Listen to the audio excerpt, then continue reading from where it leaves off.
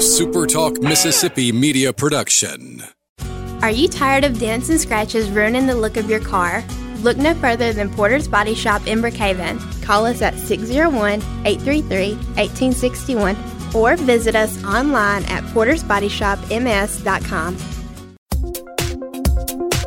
He's the former president and publisher of the Sun Herald, and now he's on the radio.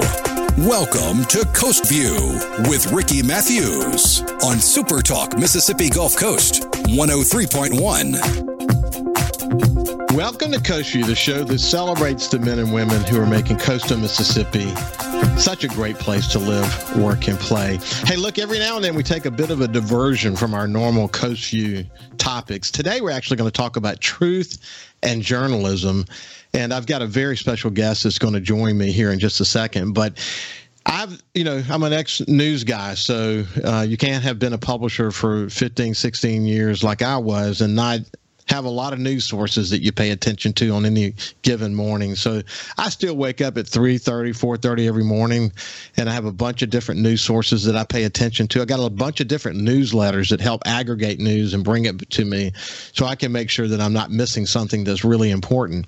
I came across a quote this morning that I thought was the perfect setup for the conversation that we're about to have.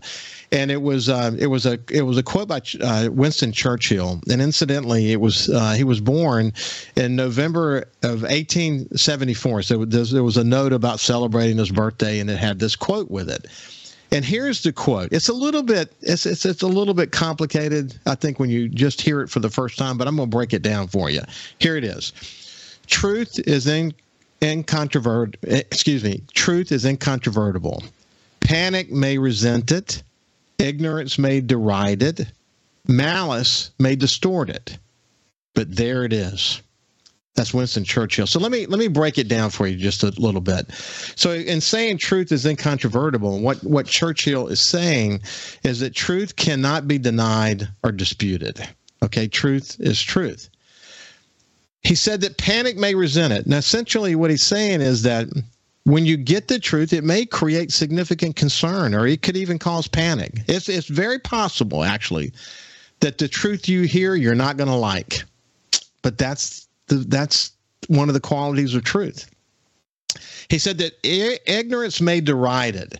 And I'm sure that Winston Churchill was concerned about people who were not knowledgeable or who not informed. He may have even been concerned about those who were working to sort of change the truth or use some version of the truth to their advantage. In fact, I'll say it, propaganda was a thing back in those days, and Churchill himself actually used propaganda to create a problem with morale with the enemy that they were fighting. But I've often said that for democracy to be viable, you have to have an informed electorate. You have to have an informed citizenry. And this is something we talk about on this show all the time. Okay, so anyway, there are some people that don't want to know the truth. And I can't help but think about Jack Nicholson's character in the movie A Few Good Men, when he said to Tom Cruise's character in the courtroom scene, you may remember that you can't handle the truth, he says to Tom Cruise's character. I also think about German philosopher Friedrich Nietzsche, who's famous for saying that which does not kill us makes us stronger. He said this. He's a German philosopher, and this is an old quote that applies as much today as it ever has. Sometimes people don't want to hear the truth because they don't want their illusions destroyed. Think about that. They don't want their illusions destroyed. Anyway, do you know someone like that? I think I do. Churchill says that malice will distort the truth. In that line, I think he's essentially saying that people will very intentionally distort the truth for whatever means they're seeking. We see that a lot these days. And he ends the quote with that very simple statement, but there it is. Short and sweet. There it is. And what he means is that the truth is an accurate expression of fact or reality. Truth is the opposite of falsehood. Truth is truth. So let me read it one last time since I gave you sort of the breakdown. Truth is incontrovertible. Panic may resent it. Ignorance may decide it. May deride it. Malice may distort it. But there it is. Winston Churchill. What a powerful quote to kind of start the conversation today. As I said, this is going to be another Coast View diversion. And we're going to talk a lot about truth today, the role responsible journalism plays in helping to keep democracy viable. And who's going to be joining me today? My friend Jim Asher. Jim, and we'll talk about how we know each other here in just a second, but he's retired and he's working on a book project. He's a veteran investigative news journalist. He's a Pulitzer Prize winning editor. He was the national investigative editor for Knight Ridder. That's the company that used to own the Sun Herald.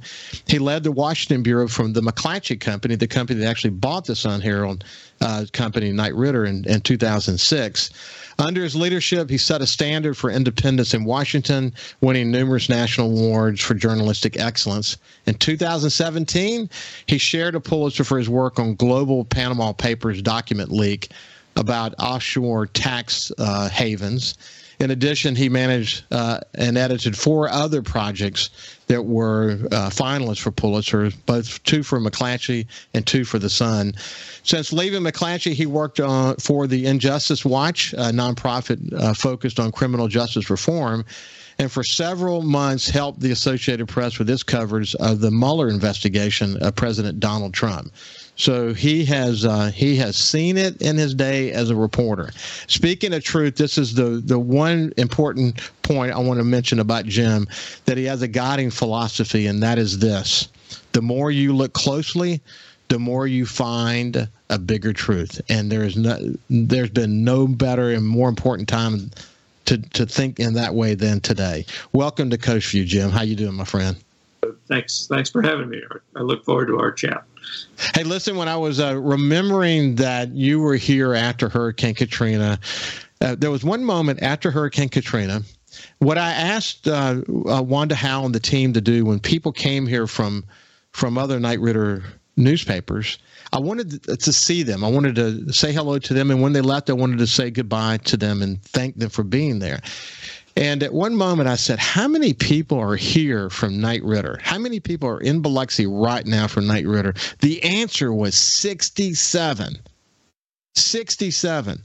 Does that number blow your mind, Jim? It does. Although it wasn't surprising to me.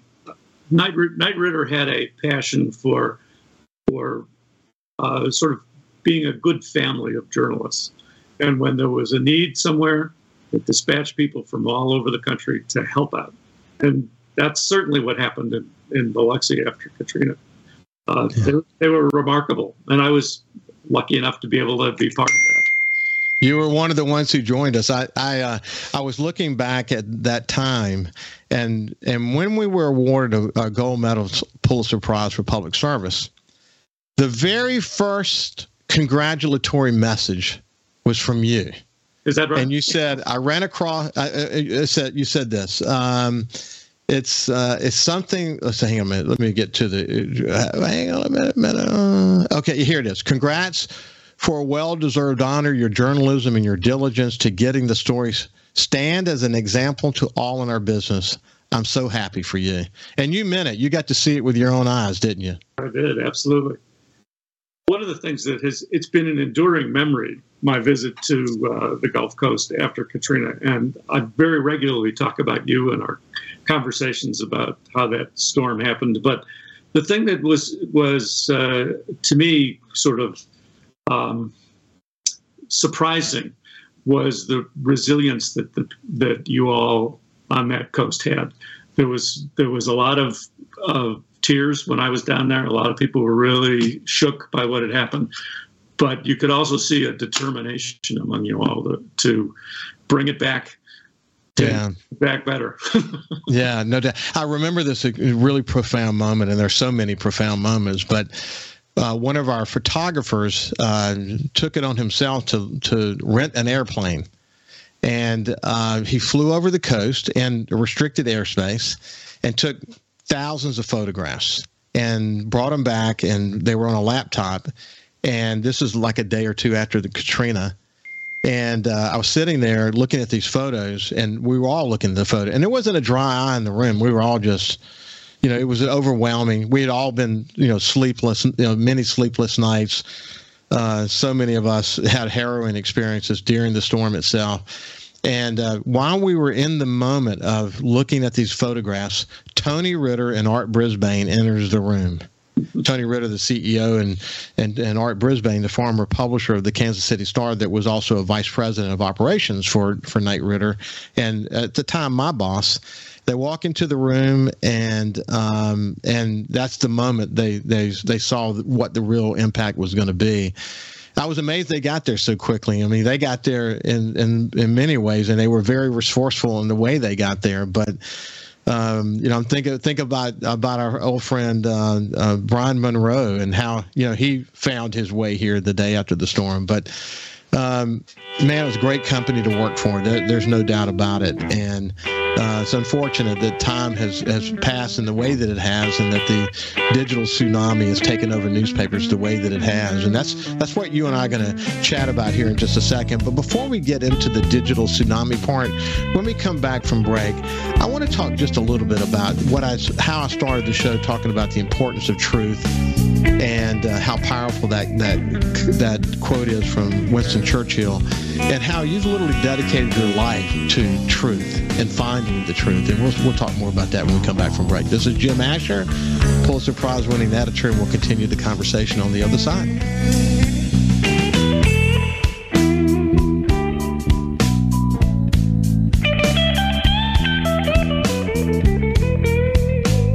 Listen live or on demand and watch episodes of Coast View on your laptop, desktop, or on your phone or tablet by going to supertalkmsgulfcoast.com.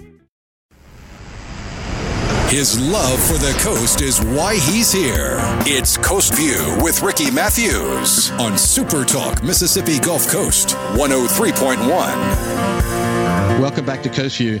Listen, I can't be a former media executive, former publisher of a newspaper, and not have occasional conversations, serious conversations about media.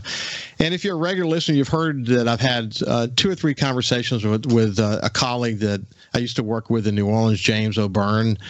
He became the vice president of innovation for the company that I led over at NOLA Media Group. And he was a multiple Pulitzer Prize-winning editor and writer, and he now lives in France. And I love spending time with him because we both have been there during some of the most trying times for our industry, and we both sort of lament what is not there anymore, and we also talk about hopefully what might be in the future. And I've been looking forward to this conversation with Jim Asher.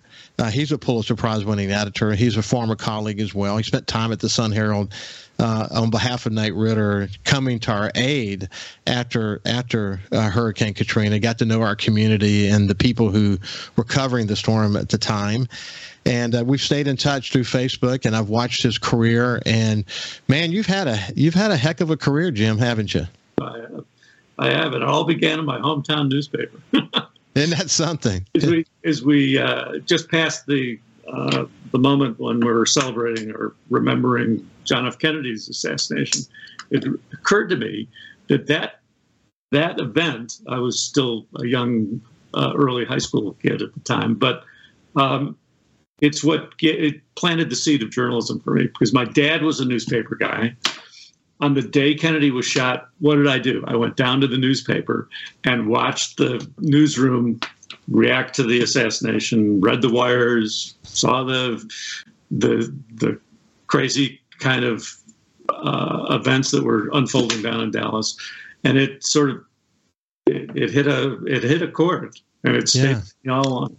It's been a remarkable time to be a journalist. You've been involved in some extraordinary stories around war, stories around politics, stories around, even Donald Trump specifically. But what I admired, I said this to you during the break or before we started the show, is that you weren't guided by political differences or sort of a political philosophy. You were guided by finding the truth. And I don't know if you were surprised that I read that this philosophy that you have. The more you look closely, the more you find a bigger truth. But you built a career around that, didn't you? Absolutely, and it was. I don't know. It must be my Irish heritage, the need to be a poet in life. So I decided journalism was going to be the place I was going to spend some time. And the more you talk to people, and that's really what journalism is all about to me. The more you talk to people, the more you realize that everybody has a true story to tell. And what has happened over the course of the decades, and more recently in the last 5 or 6 or 7 years, is that journalists and politicians only want to hear what they want to hear. So they don't listen to what people are saying. And sort of the root, to me, the root of this discord we're having about truth is because people weren't paying attention. They weren't paying attention to the trials and tribulations of everyday life that people were experiencing. They weren't paying attention to the failures of government to actually try to do something for people.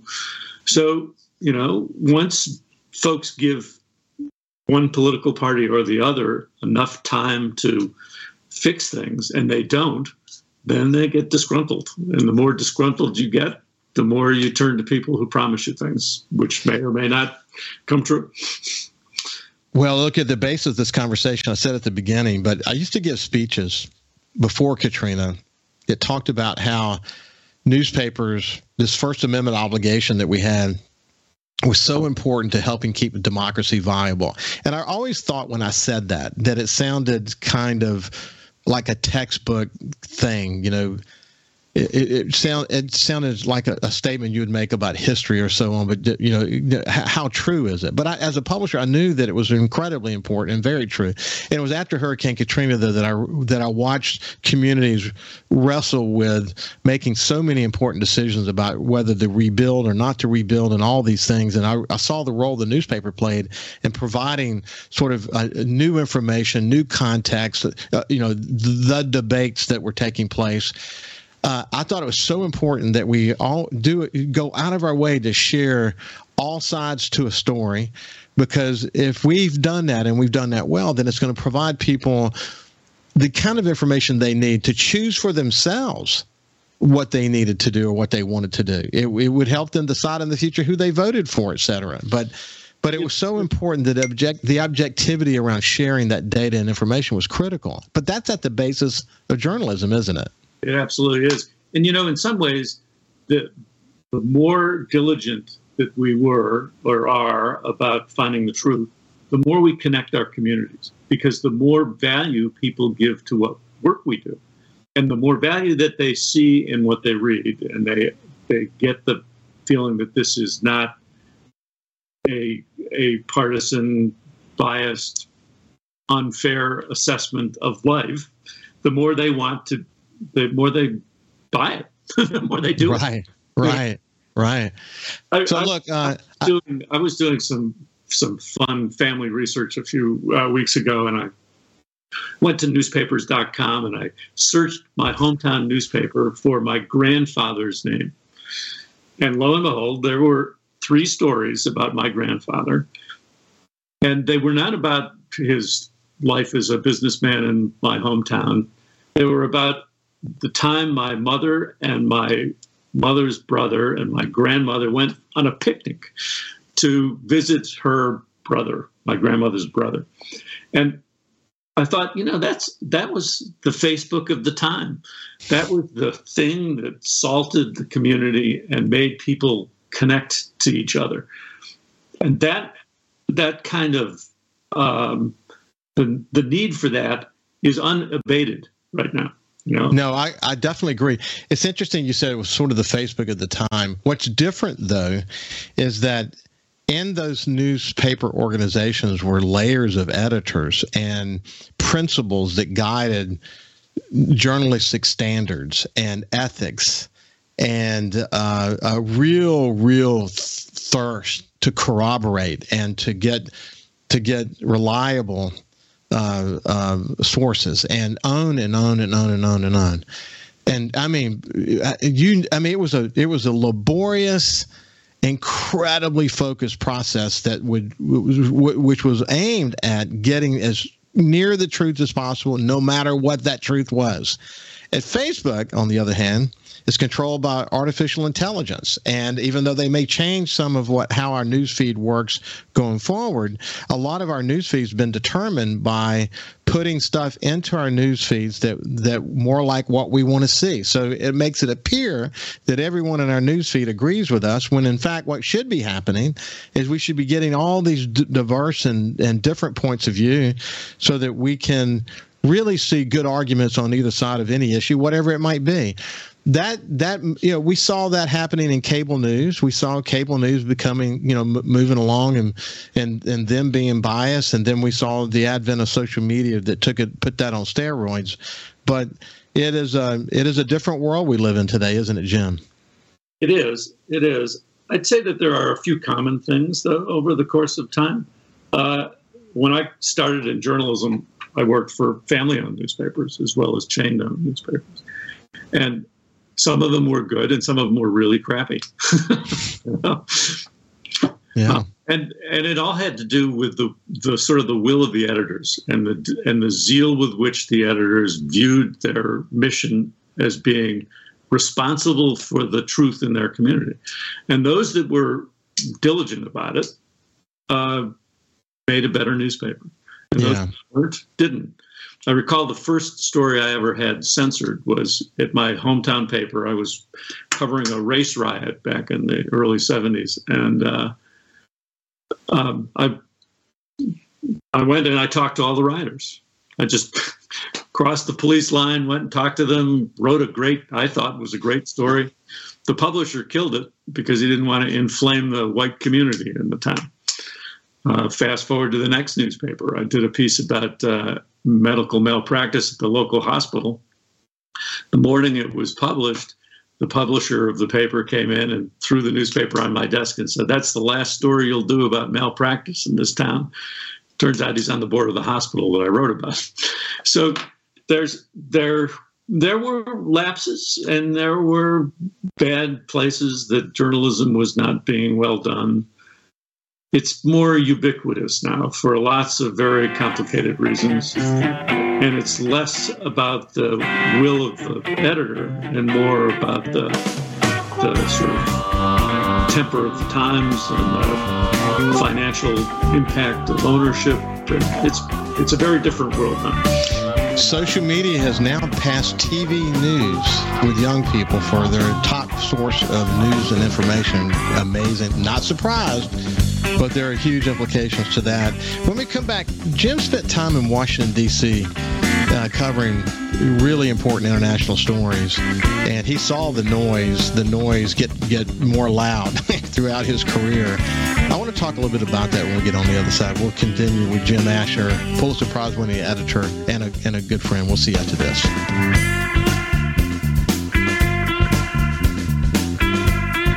Subscribe for free to the Coast View podcast on iTunes, Google Podcasts, Spotify, or wherever you get your podcasts.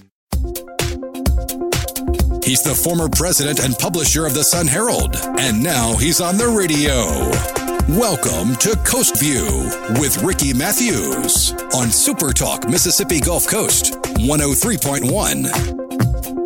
Welcome back to Coast View. I'm having a terrific conversation with an old friend, Jim Asher, who is a Pulitzer Prize-winning editor and a former colleague of mine in the newspaper business.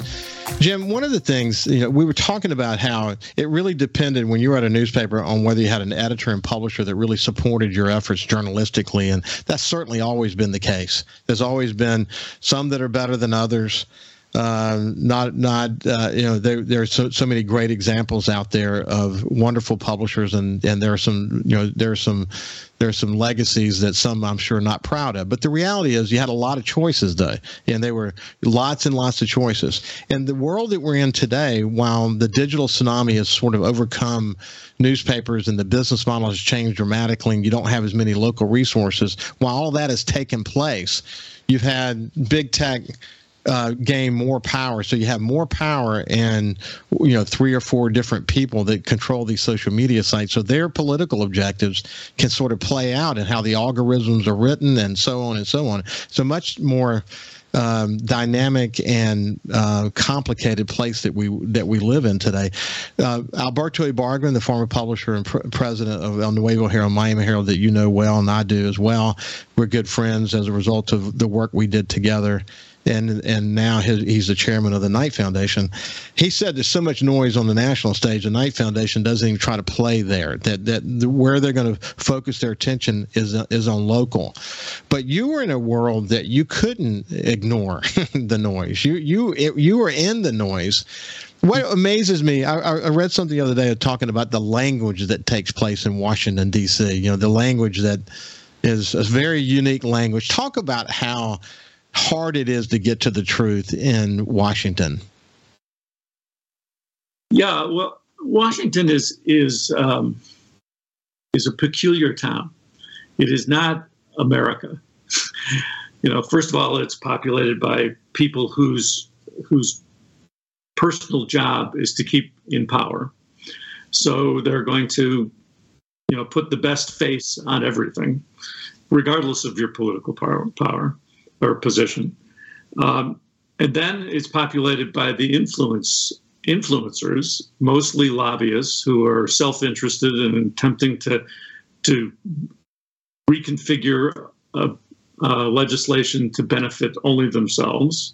There's a great example of, I'm sure some of your readers know about the donut hole in Medicare, where you get coverage for a certain amount of time until you reach a certain threshold, and then there's a big suspension and you got to start paying more money for your drugs.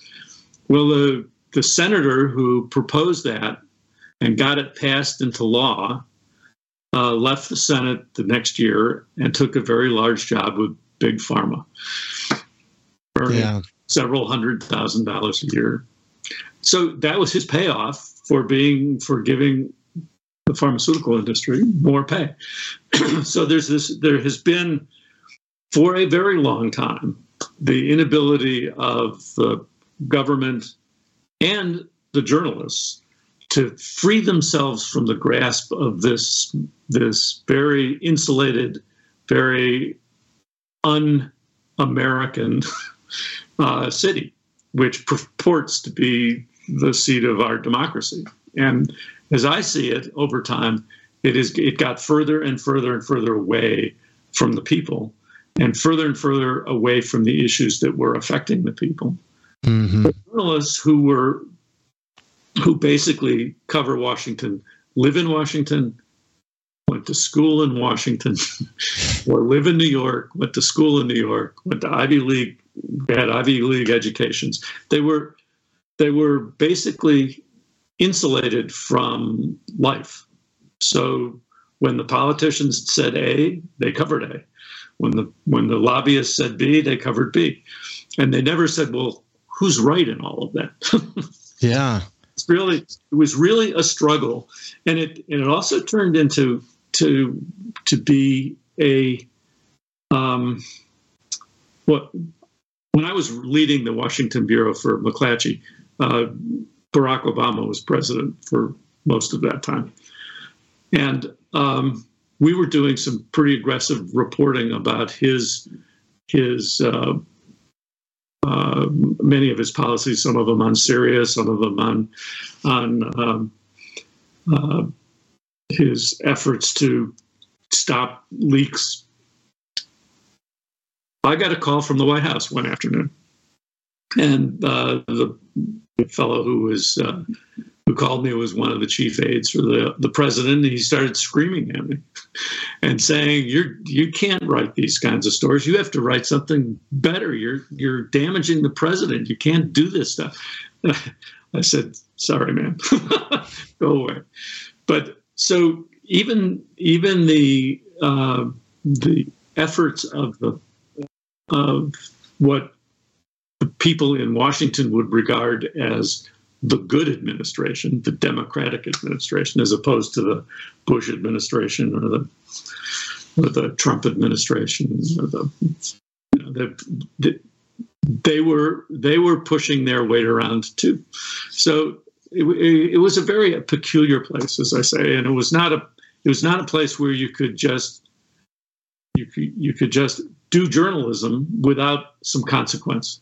And too many of the journalists in that town liked going to the parties that the politicians and lobbyists were putting on, enjoyed going to the embassies that were having their Christmas parties, loved being able to go to the White House and talk to folks. And that created an atmosphere in which you gave up your independence because you would be barred from going to the White House if you didn't.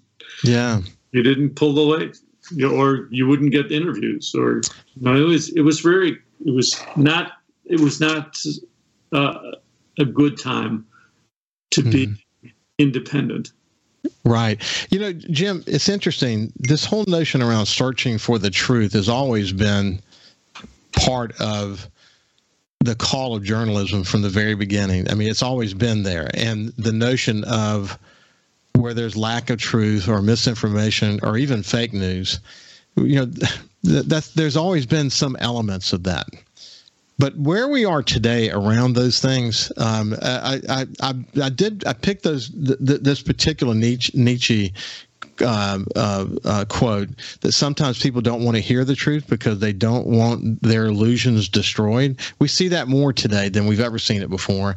And this whole notion of what Winston Churchill said about ignorance may deride the truth. But we live in a world where there is proliferation of fake news and misinformation. What's your view on that? Well, part of it is intentional. Some people want to label the news providers as the enemy, and therefore you can disregard what's said. Some people want to minimize the negativeness of whatever story it is by saying it's just not true, it's fake news. In a lot of ways, it's also, there's a great cartoon back in the old days, it's called Pogo, and one of the lines in it was, "I've met the enemy and they are us." In a lot of ways, that's really true. The Pew Foundation did a study of readers, and it said that, this is a few years old now, but I don't suspect it's gotten any better. It said that 70% of Americans were not active readers. Now, they didn't really define active readers, but I'd say that meant most people don't read. And if you have a conversation with somebody, most people will say, "Hey, you know what I heard?" And the word "heard" means they didn't read it.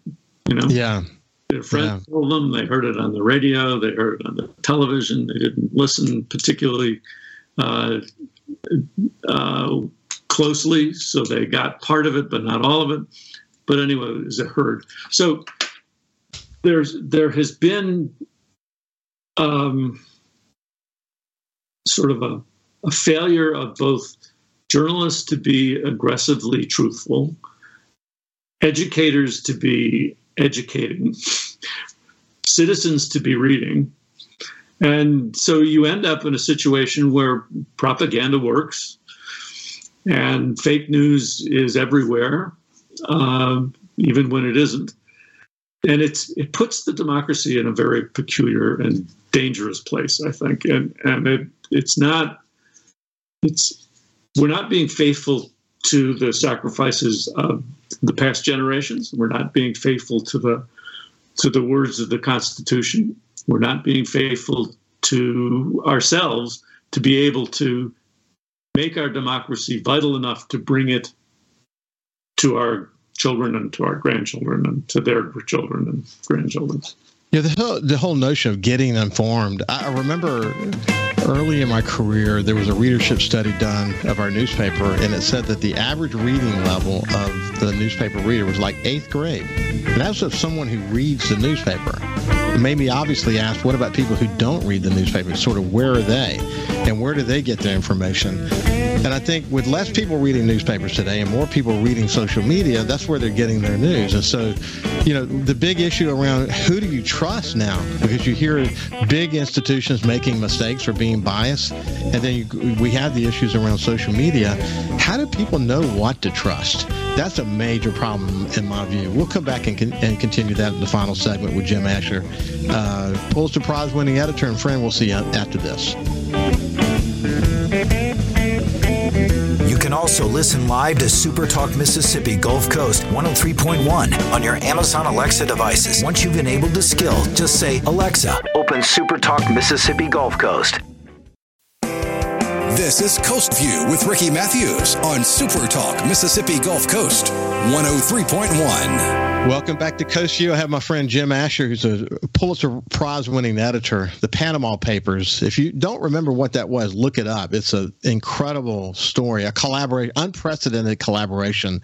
Maybe in future conversations, we'll talk more about that. But while he was in the Washington Bureau, he covered some incredibly important stories for our industry, and has really had a great reputation for cutting through the muck and getting to the truth in stories. Speaking of truth, Jim, my biggest concern, as I said before we went to break, is I don't know how you tell people what they should trust.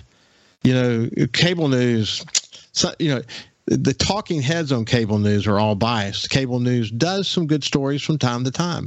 Whether it's Fox or CNN or any of them. New York Times still a very viable source. Washington Post still a viable source, but they at times they're slanted politically, or they make unfortunate mistakes from time to time that cause credibility issues and makes people say, I told you we couldn't trust them. How do we sort through this? How does the average person know who to trust? Well, I think it's what I do is I don't trust anybody. And I say, I need diversity of information. I don't necessarily want to rely on one person who I believe to be trustworthy, because, as you say, even the most trustworthy people can make mistakes sometimes. And therefore, I want to be sure that I'm not just relying on serendipity to get me truthfulness. So there is a growing body of information being developed, both by institutions and by nonprofit news organizations and by special interest groups. I get a newsletter from a scientific organization that looks at DNA research. So I'm getting information about new treatments for cancer and Alzheimer's and all kinds of stuff long before anybody publishes a thing about it. It's a little bit more scientific than I like, but it's not so deep into the weeds that you can't understand it. So my recommendation is to be thoughtful about what you want to know, and then realize that only one place isn't going to give it to you, and it isn't going to give it to you thoroughly. And if you're dependent on cable news of any stripe, realize that their model has completely changed from being a provider of facts and breaking news or developing news to opining about breaking news and developing news. And that means that it's all dependent on the quality of the partisanship of the guys and the woman sitting in the studio. And it's just maddening to realize how many times people will misrepresent things because to tell it truthfully, will alter their point of view or will undermine their point of view. They don't want their illusions destroyed. That's the. Are you familiar with Isaac Saul and what he's doing with this newsletter called Tangle? I don't know that one. No. If you haven't looked it up, look it up. It's a very small group of journalists. They did work out of New York. They're working out of Philadelphia today. I've communicated with Isaac many times. It's a nonpartisan, nonprofit that he's put together. And what he does is, I don't know how he does it, because he put these things out daily. They show what the right, here's the news story that's in the news. And then they'll say what the right is saying, what the left is saying, and he goes to multiple sources, and then he'll give you his take. He's, again, nonpartisan. He gives you his take, but man, it is really good. It gives you first of all, it gives you awareness about what are right sources and what are left sources, and he will often quote what some political leaders are saying in both parties. This is the one from yesterday. Let's see. Let me see. I had the wrong one pulled up. Hang on. 2 days ago, Energy Independence and Security and the Security Act. Let's see. I went too deep on my deal here. Today is the Indian Child Welfare Act, and he breaks it down. But it's topical driven, but it's really nicely done. And I've talked about Tangle on my show several times. I really encourage people to take a look at it. You've got a lot of newsletters now that are trying to be nonpartisan, that will give you aggregate the news for you, give you their take on it. You can dive into the links if you want to. We need more of that, don't we? We do. And there's another one that I use a lot, and that's Snopes, Snopes. That's a fact-checking operation. And they seem to be pretty straightforward about making sure you get the straight skinny. So it's unfortunate that they have to be so vigorous. It means that there's a lot of fact-checking that needs to be done, isn't there? Right, it does. It's also hard work. You have to spend the time to figure it out. Now, once you've figured it out, you'll get a sea of things coming at you at a mile a minute. So, well, I hope people enjoyed you and me just chatting about our love and passion for journalism and the truth. And I can't wait to have you back. We'll drill down on what does a news gathering process look in an investigative journalism world that we need to do more of. Knight Ridder had a great team put together in Washington that McClatchy unfortunately disbanded, but there's a lot we can learn from that. Hopefully we can bring some of that back at some point. But this has been Jim Asher, from a former publisher. He's actually writing a book now. I'm assuming that we'll talk more about that in future shows as well. And he's a Pulitzer Prize winning editor and a friend. It's been a pleasure, my friend. I enjoyed it much. Thanks. You bet. We're to the next time. Have a great day, and we'll see you tomorrow. Follow Super Talk Mississippi Gulf Coast 103.1 on Facebook. Facebook.com/Super Talk MS Coast 103.1. A Super Talk Mississippi media production.